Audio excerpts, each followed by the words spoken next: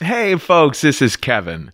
On this week's episode of Risk, Holiday Stories 13, you'll hear Vin Brew. All of the adults in my family were just standing there silently consoling children while glaring at me with this look in their eyes that very clearly said, "What the fuck is wrong with you? Can't you do anything right?" That and more, but first, the next Risk live stream show is on Friday, January 15th at 9:30 p.m. Eastern. You can get tickets at risk-show.com/tour. And don't forget that a hugely creative, therapeutic, and social activity that you can take on in 2021 is storytelling. Come take workshops with us at thestorystudio.org.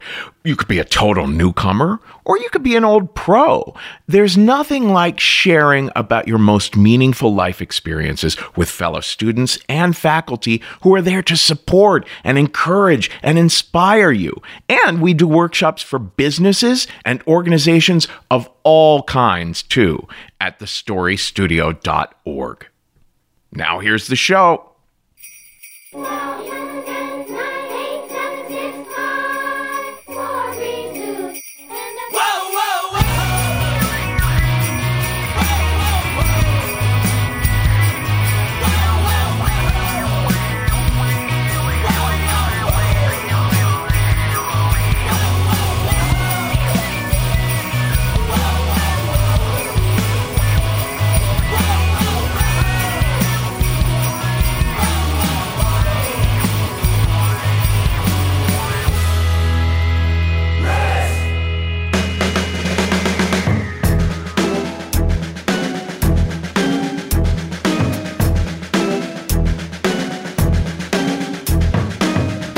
Hello, kids. This is Risk, the show where people tell true stories they never thought they'd dare to share. I'm Kevin Allison.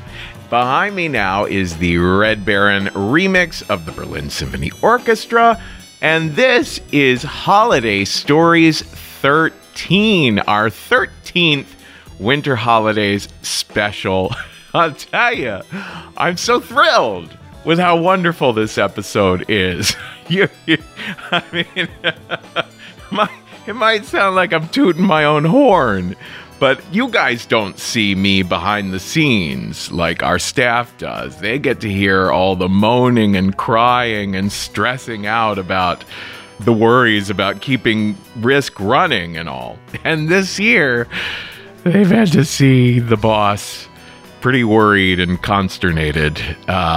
But it's days like today when I'm putting together an episode like this and thinking, God damn it, we did it again. You know what I mean? Like, we have always been a fly by the seat of your pants sort of outfit here. Just, almost like guerrilla indie filmmaking where it's just like, never mind what we lack in resources. We're gonna make it happen. And we always do.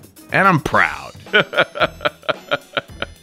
And I'm grateful for the whole Risk team and all the people who have shared stories this year and you guys, the fans. I know we've all had such a rough year, but we've all had this show to come back to share. I know these stories have helped me make it through this year. And I hope they have you too. So let's dive in. In a little bit, you're going to hear a story from yours truly. But before that, we're going to hear a story from Amy Brooks in St. Louis. And before Amy, we're going to hear another story returning to the show, Vin Brew. Vin can be found on Instagram at Vin Brew. And here he is now with the story we call Elf on the Mother Effin' Shelf.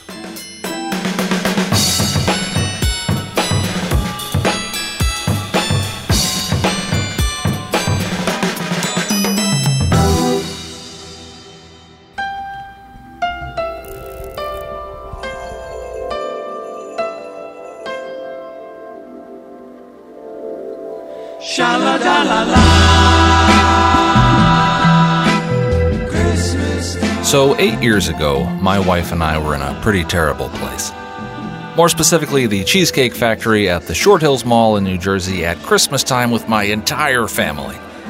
Everyone was already on edge when we got there because there was an hour-long wait to be seated. My parents are complaining the music's too loud and it's too cold, and my sister's 3 young boys are bouncing off the walls, and my brother's baby's crying, and I'm just trying to put my head down and not draw any attention to myself, which is tough because my family pretty much thinks everything I do is weird.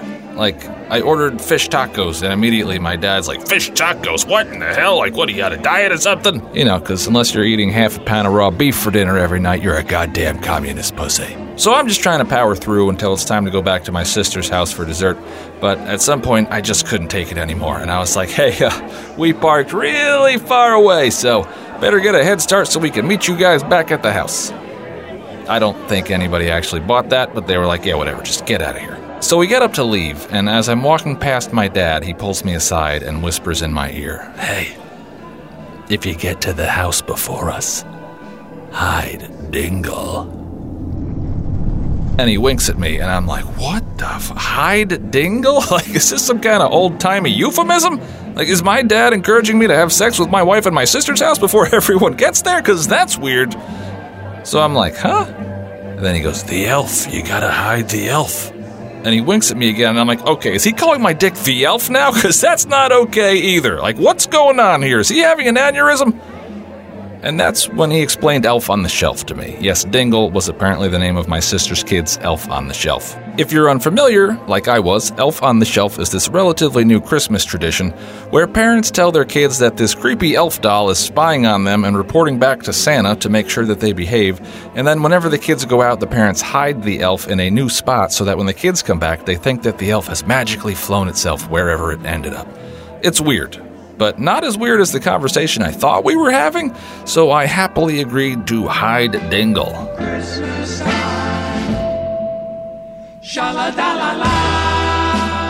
So my wife and I get to my sister's house before everyone else because of course we hadn't actually parked that far away. And we walk in and I see Dingle dangling from the ceiling fan, and I grab him and I start looking for a hiding spot. Now, I really want to do a good job with this. You know, I take pride in my work, and I also want to prove to my family that I am not a total moron and I am capable of handling simple tasks.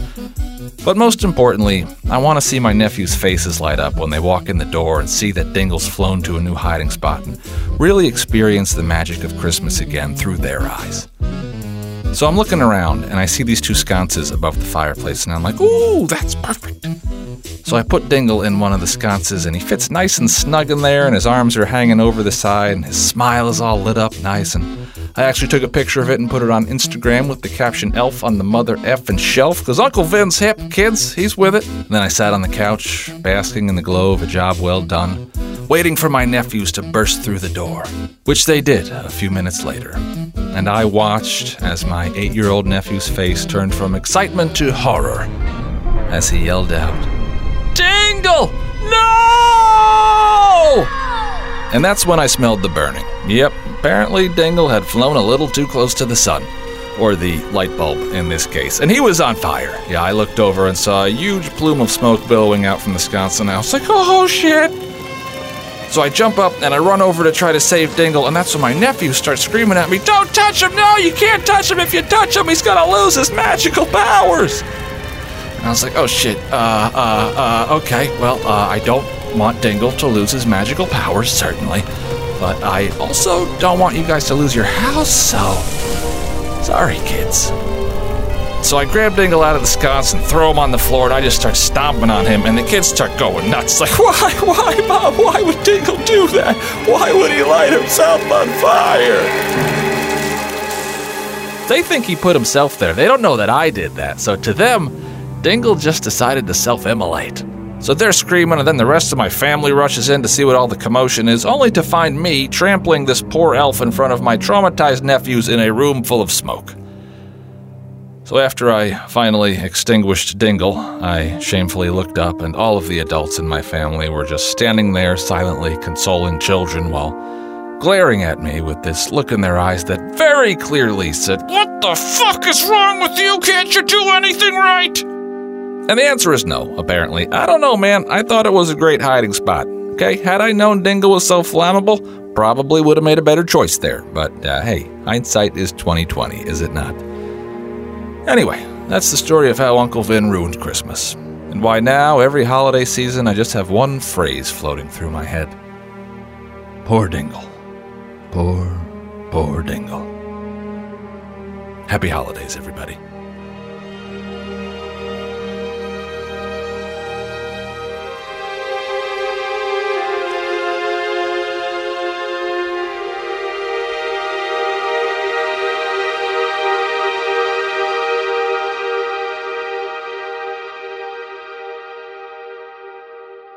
What will go into the Christmas stocking?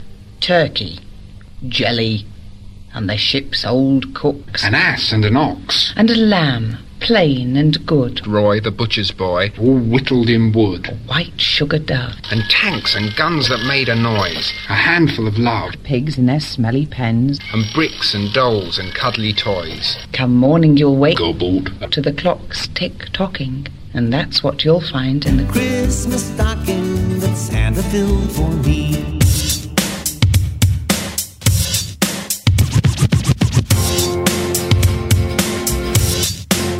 Bring the noise! Come, they told him, pa-rum-pa-pum-pum, a newborn king to see, pa-rum-pa-pum-pum, our finest gifts to bring, pa-rum-pa-pum-pum, to lay before the king, pa-rum-pa-pum-pum, rum-pa-pum-pum, rum-pa-pum-pum, Pump up the volume.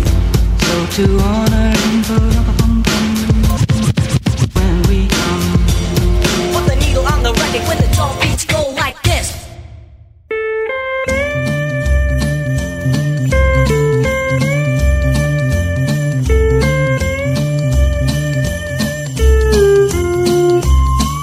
So everyone, please welcome to the virtual stage, Amy Brooks. Hi, thanks for having me. So, 1973 started out with like a lot of promise in my family. I was a member of a family in a small town in southeast Missouri. I had my mom, who was kind of a really practical adult who made sure we ate, showered, and showed up on time places. And my dad, who was real invested in everybody having a good time and making sure that all the fun that could be had was had. He loved practical jokes. He loved to get up on Saturday mornings and sit on the floor and eat cereal and watch Saturday morning cartoons. And he was totally the fun parent. And the three of us kind of formed a three-legged stool. And we were very sturdy. But we would learn later in the year that if you knocked one of those legs out, everything got a little wobbly. And we were all pretty excited about 1973 because we were going to have a baby, my brother. And sure enough, just on schedule in March, he showed up. He wasn't very little, but he was a baby. And we embarked on this new life that we were going to have as a quartet instead of a trio. And everything was going great. My mom was staying home on an extended maternity leave with him. And one morning in June of 1973, my dad got up early because he was an over-the-road truck driver. And he needed to leave for work. And for the first time and the only time ever, he got me out of my bed and put me in bed with my mom, which was unprecedented. It never happened before. And by 9:30 that day, my family got a call. My grandpa happened to be the police dispatcher in town, and he got a call from another state saying that there had been a terrible accident and my dad had been instantly killed. And our whole family blew up at that point. We left the little house that we lived in and we moved in with my mom's parents. And my grandparents pitched in with me and my brother so that my mom would have the opportunity to kind of get her feet underneath her before she had to think about things like going back to work and childcare and all of those things. And we lived there about 6 months. And at the end of 6 months, we'd gotten a small workman's compensation settlement and we were able to purchase the house directly across the street from my grandparents. Now, if you're a kid and you have the opportunity to live directly across the street from your grandparents, I highly recommend it. If your mom gets super offensive and just is not being reasonable, you can totally run away from home. It's really like 300 feet. If dinner rolls around and you don't like what she's making, you can totally survey the neighbors across the street, see what they're having, and you have that possibility of eating there, which clearly I did on many occasions. So Christmas time rolls around. We're in our little house, and it was a simple little house, not very big, certainly not very flashy.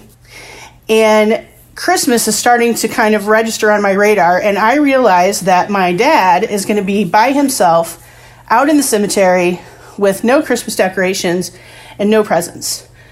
So I tell my mom that the thing I'd like to do is take out a tree, put it up, and take out Christmas presents, and we could do Christmas morning out there and open presents with my dad.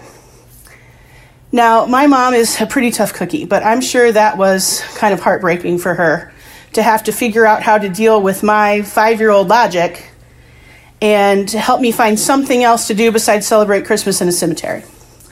So she had this brother, Uncle Donnie, and she was telling him about this. Now, Uncle Donnie, pretty colorful. Good old boy. Liked to hunt stuff and fish stuff and eat the stuff he hunted and fished. And his main hobby, though, was drinking. And he was actually an alcoholic, but he was kind of one of those happy-go-lucky alcoholics. He would eventually get sober and do what all alcoholics should do, which is purchase a bar in town, which he owned for many years. And as far as I know, never relapsed. But he and my mom were discussing this, and he had property with some buddies of his that they hunted on all the time. And I'm sure just generally did other things we'd like to not think about. He had been out there to check on things, and he had found this hunting cabin. It was more of a shack. Hunting shack they had put up years before to kind of take cover when they were out there if the weather returned. And he discovered that there was a man living in it with his 2 sons, who were 7 and 5. And he told my mom that it really broke his heart because they didn't have anything, and they had a little tree in the corner, but it was dry because they didn't have a tree stand and they didn't have any ornaments. So the plan was concocted that the thing to do was to take me to the local Ben Franklin, which if you don't have a Ben Franklin in your little town, you've never lived. You can buy like Vaseline and chickens at the same time. And we went to the store and we bought the 7-year-old a football. I thought he would rather have a Barbie, but we went with the football. And we bought the 5-year-old a red and blue metal toolbox that had little toy tools in it, like a saw and a screwdriver and a hammer. And my mom helped me wrap those. And then my mom and my grandma and I went to the grocery store, which I thought seemed lame, but they were pretty excited about. And we bought groceries for these guys. And we bought kind of things that they could cook without heat. We gathered all of this up on the appointed day, and my uncle came to pick me up, which was kind of exciting because I didn't usually go places with him because my mom didn't like me riding with alcoholics, frankly. So we load up in the truck, which smelled like axle grease and beer, and we head out into the country as far as I had ever been, out in the middle of nowhere. And finally, after what seemed like forever, we came across this shack. It was very cold that day. It was pretty close to Christmas. And we opened the door, and the thing that struck me was, you know how you open a door during winter and the inside is warmer? It was just less windy. It wasn't really any warmer, and it wasn't that much less windy. And I found myself in this shack that had been constructed, I'm sure, with more alcohol than architecture. And it was just wood that didn't quite always meet. So there were lots of gaps, and it had a dirt floor. And it had no running water, it had no bathroom, it had no electricity. And it was lit by these lanterns that they had, and they had a camp stove in the corner that they were trying to kind of keep warm with, and they had their little tree. And that was really about it. So they all slept in this one room. So we went in and we gave them their gifts, and they were pretty excited about the gifts.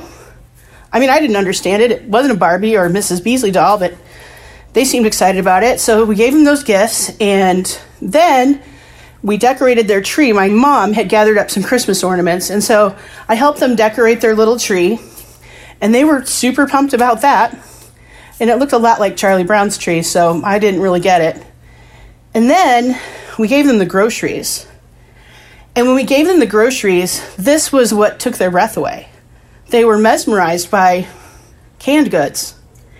The thing that they were most stunned by we had picked up a bag of oranges, and they couldn't believe they were actually getting oranges.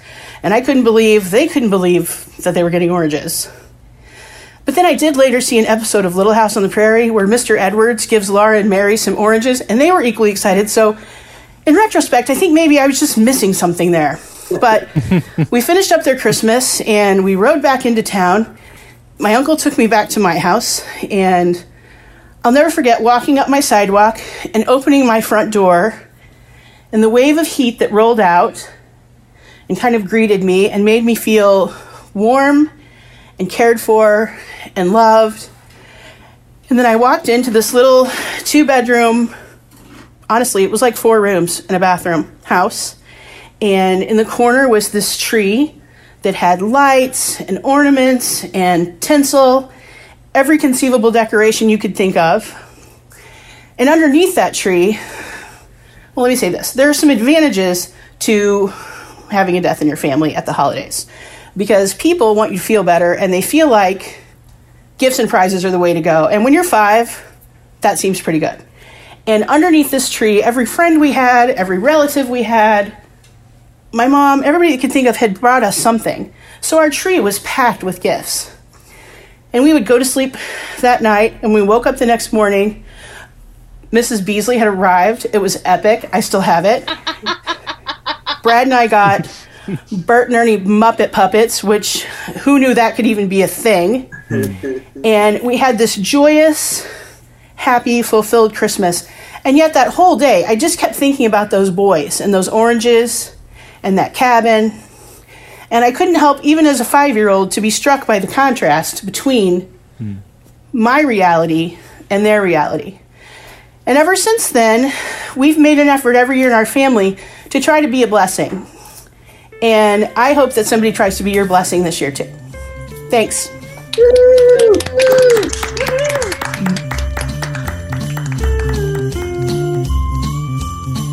I'm gonna lasso Santa Claus, and I know just why, because I'm gonna pull on his beard, pull and see if it's real. I'm gonna tickle him on the tummy, because he laughs so funny. He's so jolly and so fine when he comes around Christmas time.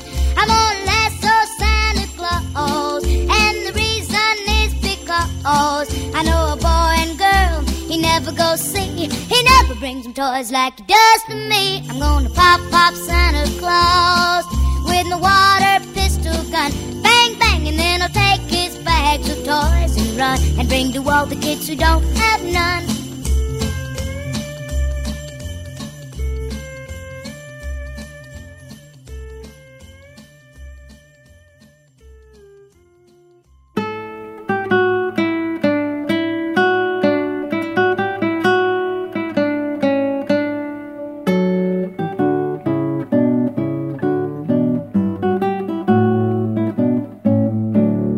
One thing I love about Christmas is that it reminds us to cherish memories. It reminds us how good for the soul it can be to just take the time to remember some of the better times you've had.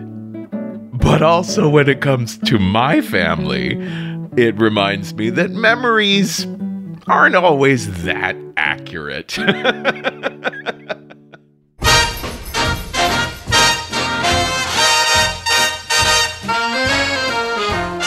Well, it was absolutely my parents that instilled in me that love of telling stories about old memories. And, they always just loved old things with sentimental value, old buildings, old art and music, old traditions.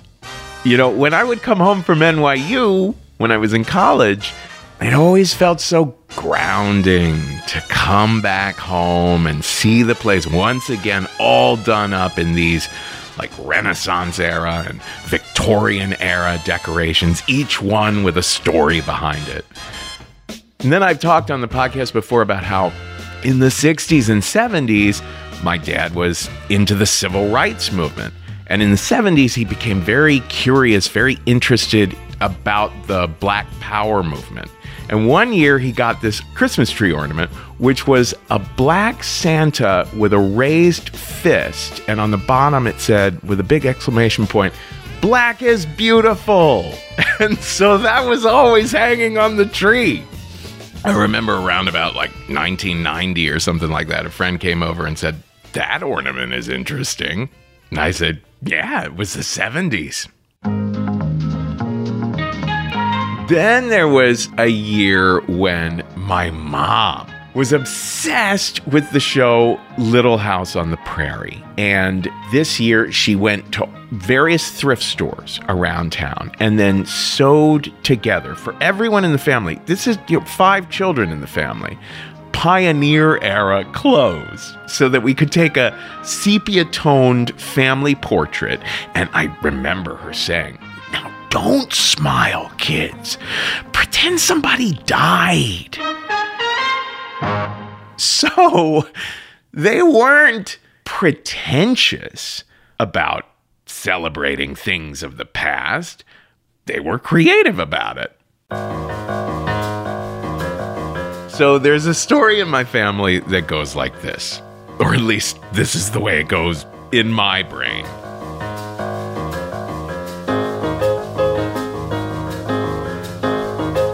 In 1970, when I wasn't yet 1 year old, the family was gathered around the television set in the living room to watch A Charlie Brown Christmas, when my father got an idea.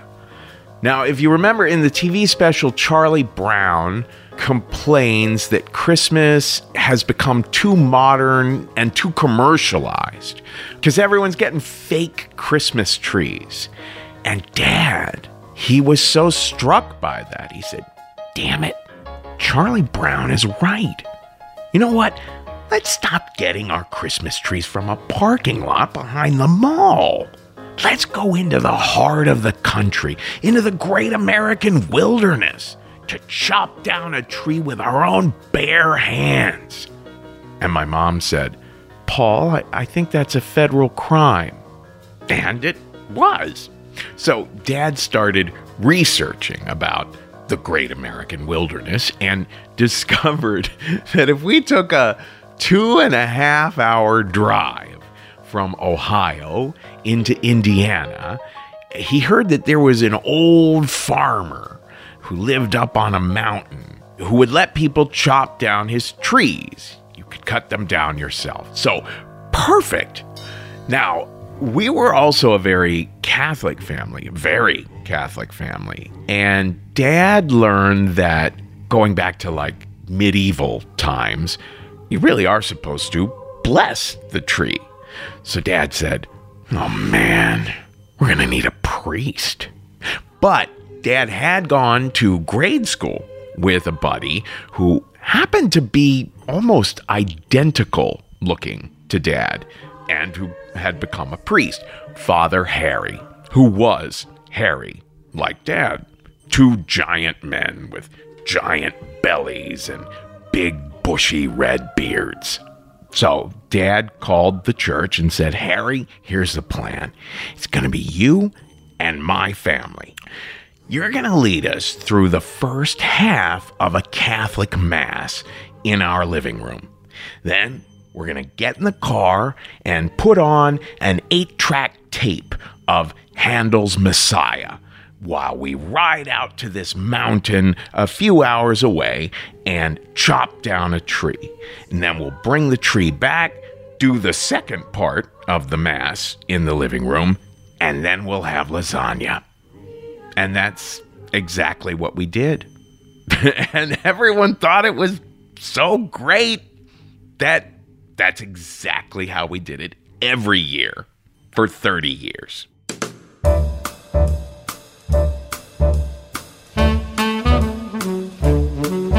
But every year, Mom or Dad would be talking to some other family and be like, "Oh my God, we would love to have you come along." So that by the time I was in junior high, there were way too many people for the living room. That people were just all over the house. I remember one year where there were people going up the stairs to the second floor of the house so that, Father Harry would have to be shouting the Mass throughout the entire house. A lot of the kids from other families who were attending this, they didn't get all of this. I mean, it's bizarre Allison family tradition. By far and away, the least popular thing was doing the second half of the Mass after this epic day of traveling and being outdoors and everything. Everyone comes home exhausted. It was often snowing and all that sort of thing. But my mom loved that we split a Mass in half that way, because then if any of us was misbehaving on the car ride, up on the mountain, whatever it was, she could say, "We are in the middle of a Mass."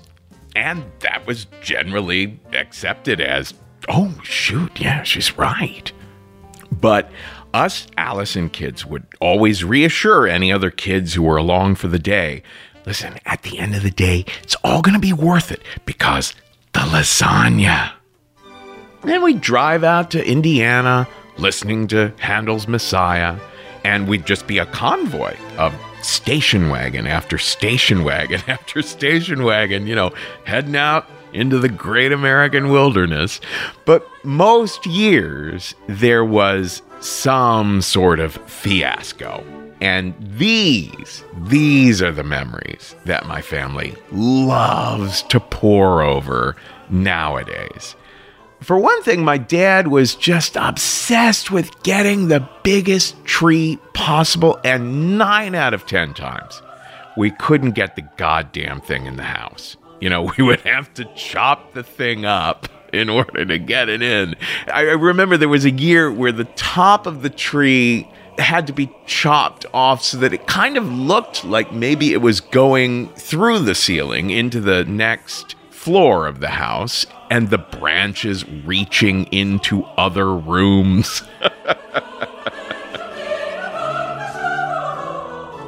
One year, one of these monstrosities on the car ride home, somewhere on the interstate, one of these trees fell off the roof of our orange VW van and nearly decapitated Father Harry driving in the car right behind us.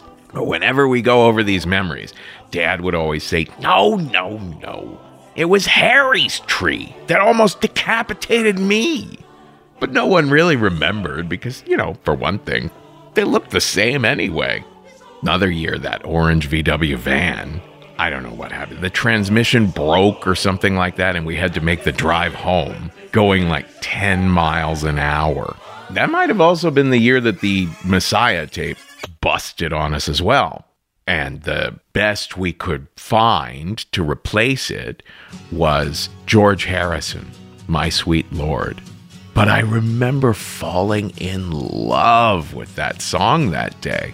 Another year, one of the Allison boys got lost on the mountain, and there were hours spent desperately searching for the missing boy. But my family can never agree whether it was Peter or David or me. And another year, one of the Allison girls was walking on a frozen pond up on the mountain and fell through the ice into the water and had to be rescued. But again, the family can't get on the same page about it. No one can agree whether it was Mia or Becca or me. But the one word that always comes up when the family reminisces about the old Christmas tree hunt is the verb shat. Someone will say, oh, those were the greatest memories, those Allison family Christmas tree hunts. I'll never forget them. Wasn't it Becca that shat on Dad's lap on the car ride up one year and we were all dying? Someone else will say, oh yeah, unforgettable. But no, I thought it was Kevin who shat on Mom's lap on the car ride back. Someone else will say, no, I remember it like it was yesterday, but I thought it was Mia who shat on David's lap. So we do cherish the memories, even if we can never come to a consensus on the details. But we do know that one of the years, or some of the years, or all of the years, one of us, or some of us, or all of us, shat in each other's laps.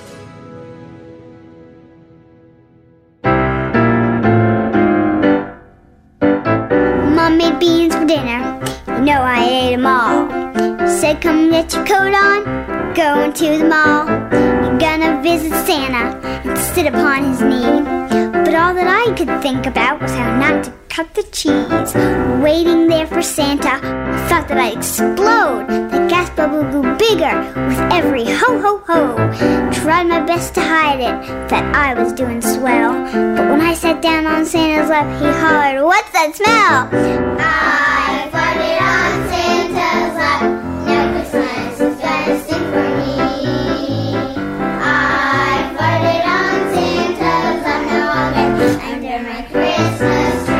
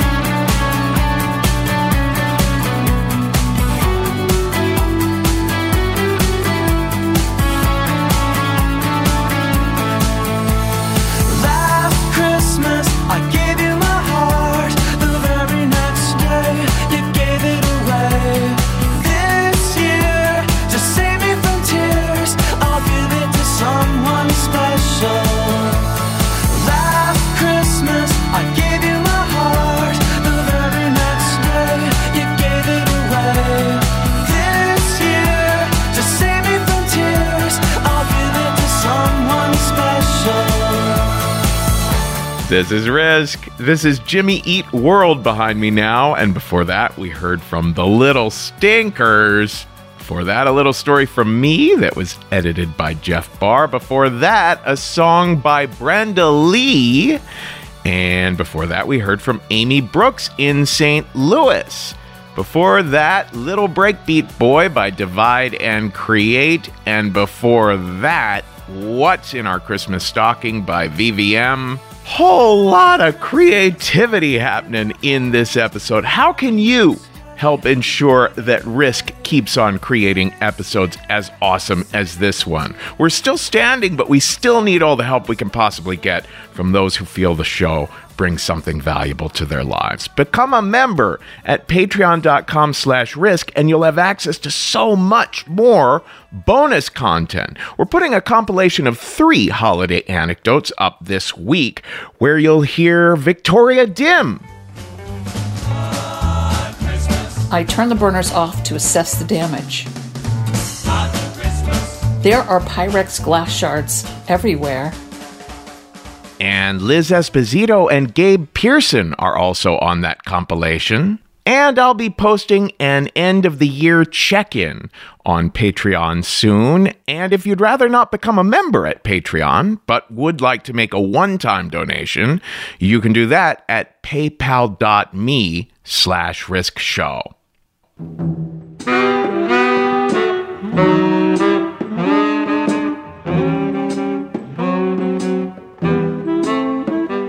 Now, in a little bit, we're going to have Jude Trader Wolf returning to the show.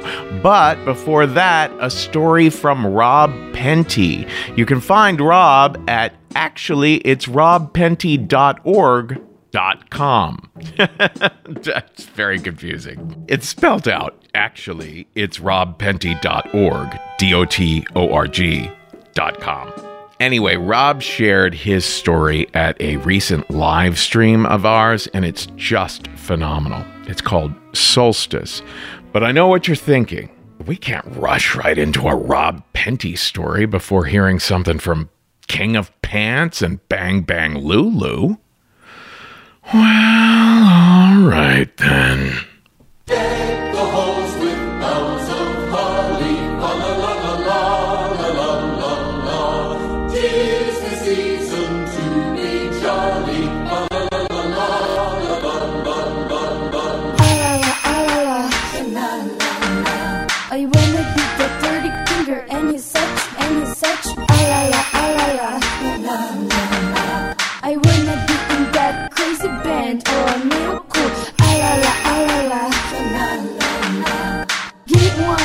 4 and I'll be super fine. Ah la la. Can I be your friend? I'll drive you to the end. Deck the halls with boughs of holly.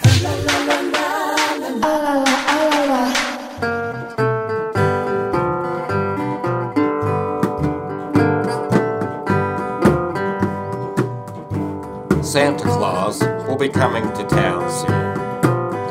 He's able to determine whether or not you are awake. He is also aware of your behavior patterns throughout the year.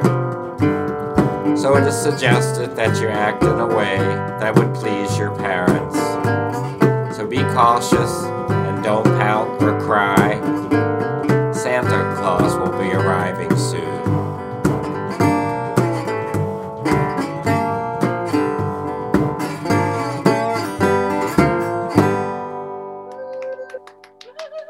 Hey everybody, thanks. So I go home for Christmas every year on December 23rd. I go home to Rochester, New York, where I'm from. It just sort of works out that way because I try to make it back for this Christmas Eve party that I've been attending since I was in the 7th grade. And this story takes place around the early aughts. And it was just after 9/11. So when I went home for Christmas, I actually took an Amtrak because I was too afraid to fly. And that might sound like a little crazy, but I assure you at the time I did not think it was crazy at all. Anxiety runs in my family. I get that from my mom. I think all the fiery stuff of my personality comes from my mom. From her I get my anxiety and my temper, my ability to hold a grudge. But I also get all of my performance energy, I think, and a little bit of my sense of humor. And from my dad, I got crooked teeth and math. And this year in particular was pretty awesome because I was getting an iPod for Christmas. My parents had agreed to get me an iPod, and I went out and bought it myself because they knew that I could buy it better than they could, and they would just reimburse me later. And so I went and loaded up every single piece of music I had on it, and I was ready for this trip. It was going to be awesome. I would just sit back, relax, listen to every single song I've ever heard in my entire life, and just chill on the way to Rochester. And the best part of this plan is I was going to be getting home at about 6 p.m., which was perfect because my mother was working that day, and she got off at about 5:30. So if I got home at 6, I knew that when I got home that she would be sober. And that's how I wanted to start this Christmas vacation. So you guys know the movie Gremlins, right? Which I consider to be a Christmas movie. There are rules with the Gremlins. No bright lights. Don't get them wet. And whatever you do, do not feed them after midnight.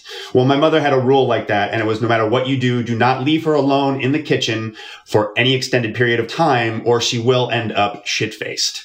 At this point in my life, in my 20s, the sort of cat and mouse game regarding my mother's drinking had kind of reached its peak. About the age that I could connect my mother's slurred speech to the wine that she was drinking all the time, I started to make little notations on her wine bottles with a ballpoint pen to see the level and how much she was drinking. She countered with a decoy bottle, and then she started using Dixie cups and hiding them in cupboards all throughout the kitchen. And then I would find those, and then I would pour them out. But eventually, her alcohol hiding got so sophisticated, I couldn't do anything about it. And it was really terrible. The thing is, like, no one was talking about it. Both my mother and father denied it. And if I ever tried to confront her about it, she would say things like, I haven't had a drink in months, or I enjoy a glass of wine, but I can't enjoy it because you get me so crazed. Or my personal favorite, her impassioned monologue, you have broken my heart. So there was this thing that we all had to deal with. No one was talking about it. And it was so hard to deal with. I would get this knot in my gut because I hated being around that person because that person was not my mother. See, to me, my mother in my mind's eye will always be a woman telling a really funny story in the kitchen with the phone cradled in between her inner neck with a menthol cigarette in her fingers and just laughing about something she said to, her cousin or her aunt. My mother had a master's degree, and my mother was a teacher, and my mother was an actress. One of my earliest memories of her is her performing in the Stephen Sondheim musical Company as Joanne, the Elaine Stritch part. And there's that one song, The Little Things You Do Together, where the whole cast sings, it's not so hard to be married. It's much the simplest of crimes. It's not so hard to be married. And then my mom in her deep smoker's voice gets to say, I've done it 3 or 4 times. And everybody laughed and it was amazing. And my favorite mom story is, this is something that like she always denied, but I know is true. We were on a cruise and I was about 12 years old, and there was a newlywed couple staying next to us on the cruise, and those are very thin walls, and they would have sex all the time. And I was too young to know what the sounds were, but we would hear this through the walls. And apparently one night the woman kept saying, "Come, John, come, John, come, John." And my mother shouted through the thin wall, "Hurry up and come, John, so we can all get to sleep." So that was my mother. She was funny and she had a lot of gifts, but when she was drunk, she was just replaced by this copy of a copy of a copy of a person that I just did not want to be around. So I was going to avoid all of that by getting home at 6 o'clock. It was a perfect plan. I didn't even have the knot in my stomach. So I sat back, I relaxed, put in my earbuds, just listen to all my music. And I noticed that people were heading to the dining car, but I was like, you know what? I'm going to wait. It's not that long. I'll wait until I get home to see my parents. But then, unfortunately, something happened right around Syracuse, which is like almost to Rochester. The train slowed and then stopped. And we didn't know what was going on. I thought it was temporary. Trains stop all the time, but it lasted for about an hour. Like it stopped like 4:30. So the sun was already set and we're just in the middle of nowhere. And it's like 5:30. And I realized like, we're going to be here a while. So I had to call my parents. And I called my mom and she answered. And the first thing she did when she answered the phone was said, "Bob, pick up the phone." Because my father was always in a different room. And they got on and she said, "Do you need us to come pick you up at the train station?" And I said, "No, we're stuck and I'm going to be here a while, but I'll call you when I get to the Rochester train station." And I could hear in her voice that she was sober. So this was perfect. And then at the end of the call, she said something that she's been saying to me since I was a little kid. And it was, "I love you best in the whole wide world." To which I would reply, "Same here." Because when we started doing this, I was in kindergarten and my best friend, Austin Gilbert, always said "same here." And I wanted to copy everything he did. So she said that to me and I said "same here." And then no other reply would suffice. I always had to say "same here." And then sometime in my early 20s, she started saying it 3 times. So the call ended. "I love you best in the whole wide world. Same here. I love you best in the whole wide world. Same here. I love you best in the whole wide world. Same here. And I will see you soon." And then we just sort of waited for what seemed like an eternity. Another hour went by and then another hour went by. And at this point, it's like dinner time. And I was planning to eat by now. But as I said, everybody went to the diner car already. And there was no food. And there wasn't even any good candy. So I had Skittles for dinner that night. And my iPod ran out of batteries. So that was gone. And we're just waiting in the middle of nowhere, and it's just so dark out. And there's a certain kind of darkness to upstate New York in the winter. I mean, looking out the window, the sky is just black like ink, and I have no idea what's going on. And at this rate, I'm not going to get home until 8 or 9 or even later, and my mother's going to start drinking by then. So the knot starts to tighten in my stomach, and what trickles back to us is the reason why we're here. Now, you know that other line in Gremlins where Phoebe Cates says, "While some people are opening up their presents, other people are opening up their wrists"? Well, apparently someone had parked their car on the train tracks, the opposite train tracks, and the other Amtrak train coming the other way had hit it. So the reason that we were here was because the police officers were taking care of a crime scene of someone's suicide. So we kept waiting, but eventually we started to move. And we moved slowly, and eventually I could see some lights. And it was the blue and the red of the cop car, and I could see some light from the flares, and I could see some of the glass on the pavement.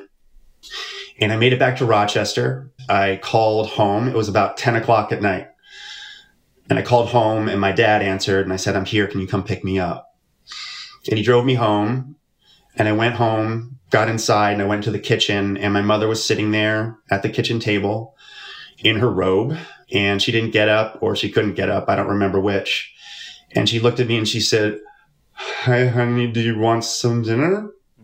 And I said, "No, I want to go out to eat," because I just couldn't deal with it. I just couldn't handle it. And she knew I was mad, but I knew I couldn't say anything about it. And she just started crying and said to my father, "Why is he so awful to me?" And I just held up my hands for the car keys and I said, "Dad, please." And I went out and I got something to eat somewhere else. And the rest of the trip went kind of like that.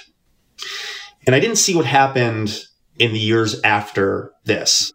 I wouldn't find out until later, until I saw reports about it. Like, I didn't see my mother get a DUI, and I didn't see my mother get dismissed from work after repeated warnings about her drinking there.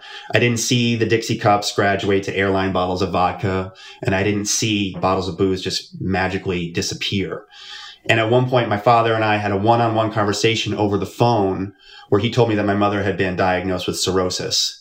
He mentioned it once, and then we never spoke of it again. And I think that my parents thought that they were giving me a gift.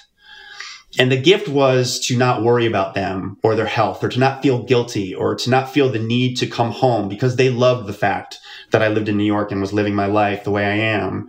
And I'll be honest, I love that gift. It's a wonderful gift.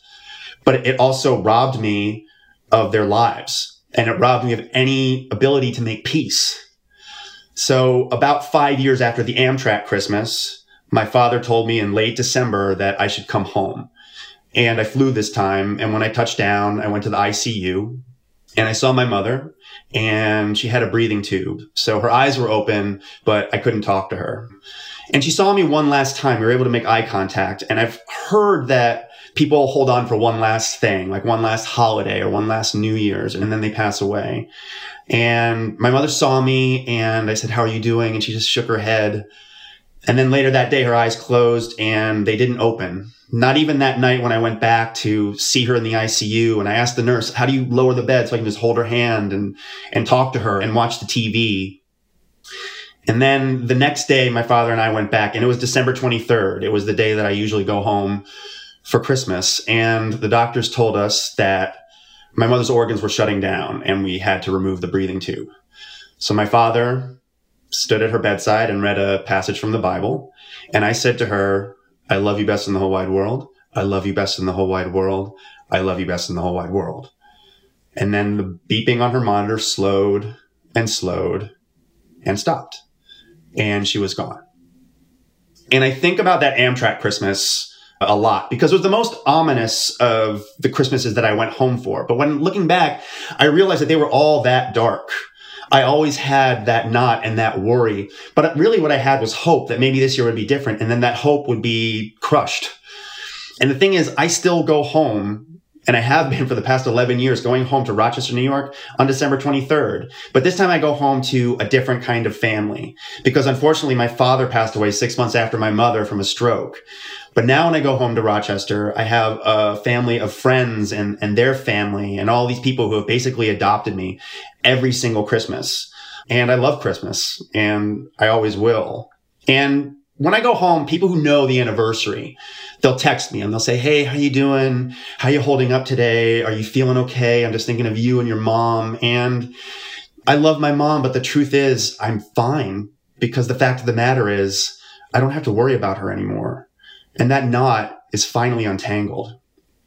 Thank you. Wow. Rob Henty, everyone. Man, that was beautiful.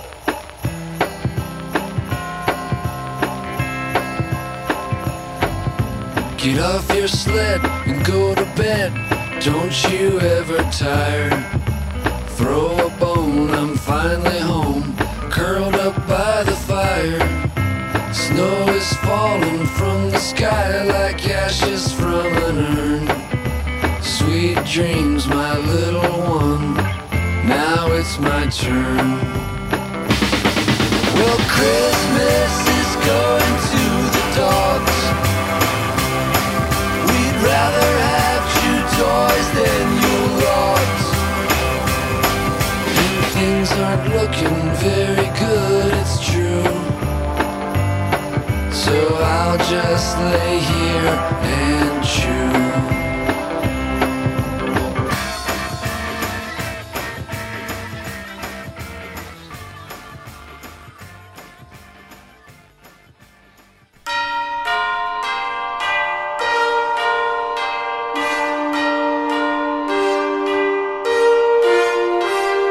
The first holiday season that I'm living on the East Coast, I feel like it's something I've been waiting for my entire life. I grew up on a farm in Wisconsin, obsessed with New York City. From movies and TV shows and books, New York City seems to me a place of constant activity and amazing possibility.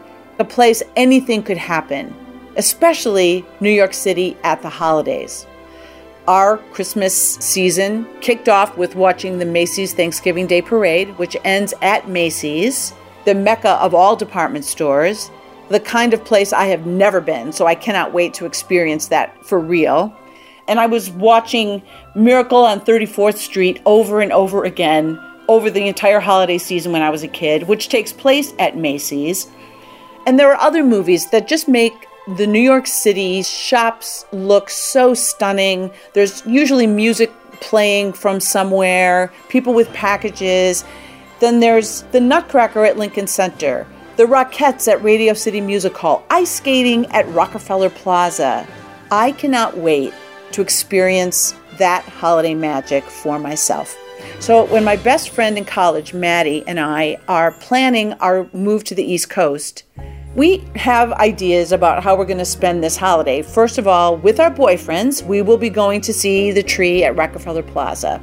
We will go with our boyfriends to shop in the Village. We will sit and drink chai latte while Nat King Cole sings chestnuts roasting on an open fire in the background in some cafe. That is the plan. Although it's been said many times, many ways, Merry Christmas to you. So in 1981, we both move out to the East Coast. She gets an apartment on the Upper West Side. She's an actor. She hits the ground running, getting work. I am a music therapy intern at a psychiatric hospital in Cedar Grove, New Jersey. A short commuter bus ride from Manhattan, but a world away in every other sense. This is a sprawling campus of about 100 red brick buildings that are fading and sagging, yellowed windows. They house maybe 1,000 patients. Many of them have lived there their entire lives. And it's an unpaid internship, but they do give us housing, which is a building on the grounds of the hospital that is a 100-year-old condemned house that looks like the Overlook Hotel in The Shining, only much more haunted. There's a big wraparound porch that has parts rotting out, a chandelier in the foyer in this place that probably at one time was a lovely building, and this chandelier is dripping a little bit more glass every day. We have keys for locks that do not work. There's 6 of us interns in the same hallway. We're the only people in the house, and thank God for them, because there is no way anybody could ever survive spending the night alone in this place.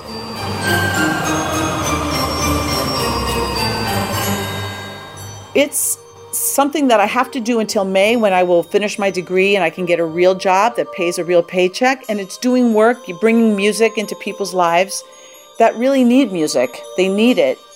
But the environment starts to get to me by Thanksgiving. I start to feel the sadness and heaviness of this place. And then I get a letter from my boyfriend saying he doesn't want to have a long-distance relationship, so he's not coming for any weekend visits. And I am completely broke.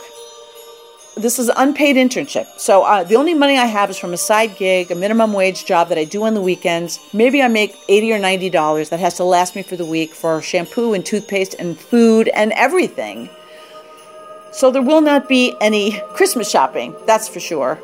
And then Maddie is not around. She's doing a national tour of Annie, which is awesome. She's got real work, but she's not there. I do have a key to her apartment, however, and thank God for that. Because when this place really gets to me, I take that commuter bus, go to her apartment, and she has something I do not have, which is a television. And on that television is HBO, which in the early 80s is a revolution. Being able to watch movie after movie with no commercials. So because I'm broke, this is sometimes my relief from that environment as I go to Maddie's apartment, watch movies with the sounds of New York City all around me.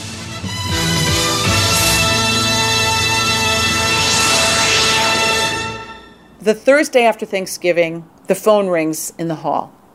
It's Maddie. She's so upset. I say, Maddie, what's the matter? What's wrong? She says, Mom, Pete left me while I was on tour. And I say, oh no, I'm so sorry. Oh my gosh. He broke up with you while you were out of town? That's awful. She says, and the tour ended. Oh my God, I'm so sorry. These non-union tours, they just end. It's terrible. I'm so sorry. And she says, and he stole from me and he took the television. And I think, no, not the TV. But I don't say that to Maddie, of course. And she says, you have to come for the weekend. I can't be alone. I'm freaking out. I don't feel right. You have to come and be with me. And I'm thinking, if I don't work this weekend, I have $20 that has to last me for 10 days. And it isn't going to last me for 10 days. But another part of me knows if I say no to Maddie, that's not in the holiday spirit on any level. So I say, of course I'll come. And I'm scared and I'm not happy, but I know it's the right thing. So I take the commuter bus and I'm walking up Broadway because I don't have enough money to waste on the subway. And I hear White Christmas playing over some loudspeaker. And I see decorations in the store windows, tinsel, lights. And my heart feels so heavy. And it hurts my eyes to look at all of this. This is not the magic I had imagined. But I have a blue, blue, blue, blue Christmas.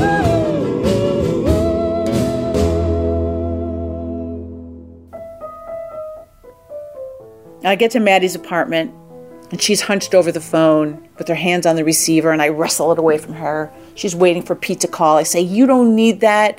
We have each other. We are going to get through this. We are independent women. Did you eat anything? She says no, so I give her food. She falls asleep. She wakes up at 2 a.m. I say, have you showered? She says no. She takes a shower. It's like having a newborn. I sleep when she sleeps. I feed her. I clean her up. By Saturday, late afternoon, she's a little more coherent. I say, Maddie, is it okay if I go back to New Jersey and go to work tomorrow? Because I have no money and I need to make some money. She says, you can't leave me. You can't leave me. Just please stay till tomorrow night. I have to go to work tomorrow. Go with me and just hang out with me, please. Okay, I know it's the right thing. I stay. She has a side gig when she's not acting, which is coat checking at a place called Charlie O's on 57th Street. So I go with her there. There's no room for me in the coat checking space. There's all these people coming in. It's the brunch crowd. So I sit at the bar just for moral support, for object constancy, so she can see me there, feeling sad and resentful with these happy families and couples and their packages from shopping. And I see there are 2 trays of drinks in front of me that are sitting there for a long time. And the hostess keeps passing me very angrily, looking at me, looking at the drinks, looking at me. And I'm thinking she's mad because I'm not ordering something, because that's not happening. And then she comes over to me and she says, would you take that tray of drinks over to that table? It's called table 8. I say, me? She says, yes, please. Just 2 people called in sick. You see how busy it is. Just please take those drinks over to that table. I say, okay. I take the drinks, and it's a man with his wife and looks like a college-age kid and maybe his mom. And they're really angry. I set the drinks down. I'm shaking. He says, we've been waiting here a very long time. And I say, I understand. I'm very, very sorry. And he says, well, the service at Charlie O's is terrible. I say, I understand. I get it. And he says, well, you need to take our order. And I say, I'll get some. And he says, you'll get someone? And I go, oh. I'll go over to the hostess. I say, they need somebody to take their order. She gives me one of those notepads that waiters write their orders on. She says, please, just take their order. Help me out. So I go back to the table. I'm shaking. I take their order. He's so angry. And I go back and I see what the other waiters are doing, which is clothespinning the piece of paper to a string that goes between the bar and the kitchen. Then I take a tray of drinks over to table 7 as requested by the hostess. And I'm setting them down. And this is a younger couple with a middle school age kid. And the lady says, the service here is terrible. We've been waiting a really long time. And I say, I know. I'm so sorry. Charlie O's is very sorry. And she says, there's a draft here that's been on us this entire time while we waited. You have to do something about that draft? And I say, I will. I promise you I will do something about that draft. But I have to tell you, I don't know who to talk to because I don't actually work here. And she says, you don't work here? And I say, no, I got drafted into waitressing because people called in sick and you see all these people, it's so busy. She laughs and her husband laughs. I say, I'll take your order. I'll take care of the draft. So I clothespin that piece of paper to the string. And then I go to another table and they complain about something. And I say, I know this is crazy, but I don't even work here. And they say, that's nuts. And I say, I know, it's bonkers. But, I got drafted into waitressing and they think it's pretty funny. So the food comes out for the first table and they're scary people. I set the food down, go to the next table, I bring their food. They're a little more relaxed about it because they know I don't actually work there. And when they go to pay their bill, they say, you gave us a really good story today. Happy holidays. And they give me $35 in cash. Oh, that feels very nice. So the next table, when they're checking out, I say, isn't this so crazy that I don't even work here? And they say, I know. And I say, yes. And I live on the grounds of a psychiatric hospital in a condemned building where I'm an intern. Just until next May. And they say, that's wild. And they give me a nice, juicy $30 tip. At another table, I say, music therapy. It's an unusual field, doesn't pay a lot. I'll probably owe more in student loans than I can make in a year. But people need music, no matter where they are in their lives. They give me a big, juicy tip. And at the end of my shift, because now I call it a shift, I have $210 in cash. And Charlie O's gives me dinner. So Maddie and I walk out of there and we part ways. She's in a little better shape and I'm walking down 7th Avenue. And I'm hearing the song We Need a Little Christmas playing over some loudspeaker. And I feel this wad of cash in my pocket. And I'm thinking, nothing about this weekend is anything like I had imagined. Just like nothing about this holiday season is anything like I would have imagined. But I think today I actually experienced some of that New York City magic. I know I did the right thing to come and stay with Maddie. I know that was the holiday thing to do and the friend thing to do. But also, I had one of those New York City experiences that can only happen in the moment when you just let it occur and you say yes to it. Maybe I'm waiting for this holiday thing to happen to me like I'm in a movie. When what you really have to do is generate that holiday spirit. You have to create it and make it happen. And that's what I have to do with my patients. And I'm on that decamp bus going back to the Overlook Hotel, to a world, an environment I know is going to be the same sad place that it was. And I know that I'm going to make it through this to the end. I know that I'm going to make it through because I just experienced that little magic, and I'm going to use music, and I'm going to keep on doing what I do.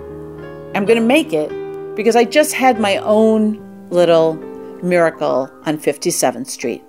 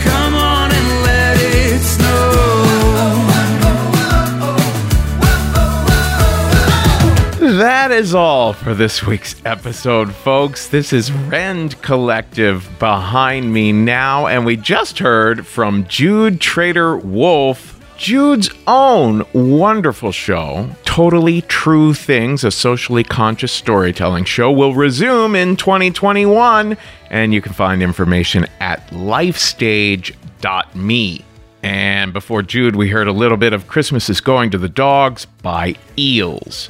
Very special thanks to all of our audio editors, especially Jeff Barr for putting this epic episode together, but also John LaSala, Chris Gersbeck, and Samir Zarif, and special thanks to a few of our audiophile friends out there who gave us lots of great ideas for kooky, off-the-beaten-path songs and sound collages to use, especially John Nelson and Matt Bomar. And hey everyone, JC Cassis, our business director, has a new EP out called 4 on the Floor. Now, on the episode Holiday Stories 11, we played JC's song Christmas is Bullshit. You guys absolutely loved it. You ate it up. Well, Christmas is Bullshit is still available wherever you get your music, but this year, so are JC's 7 all-new original songs on the EP called 4 on the Floor. Super fun, super catchy, super sexy pop, and very JC. So go look for 4 on the Floor wherever you get your music. Don't forget I do story coaching. I advise people on producing shows or writing memoirs, help people prep presentations or toast, all kinds of guidance for all sorts of creative endeavors at kevinallison.com. And finally, are you following us online on Twitter, Facebook, and Instagram? We're at Risk Show. On Twitter and Instagram, I'm at The Kevin Allison, and on Twitter, check out Story Studio NYC. Folks, today's the day. Take a risk.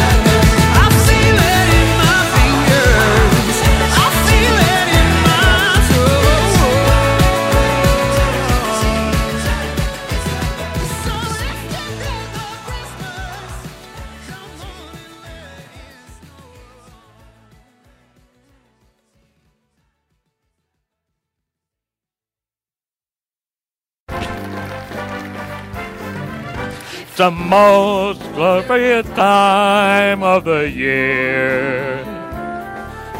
The kids chilling, belling, and everyone telling you that the time of year. It's the most wonderful time of the year.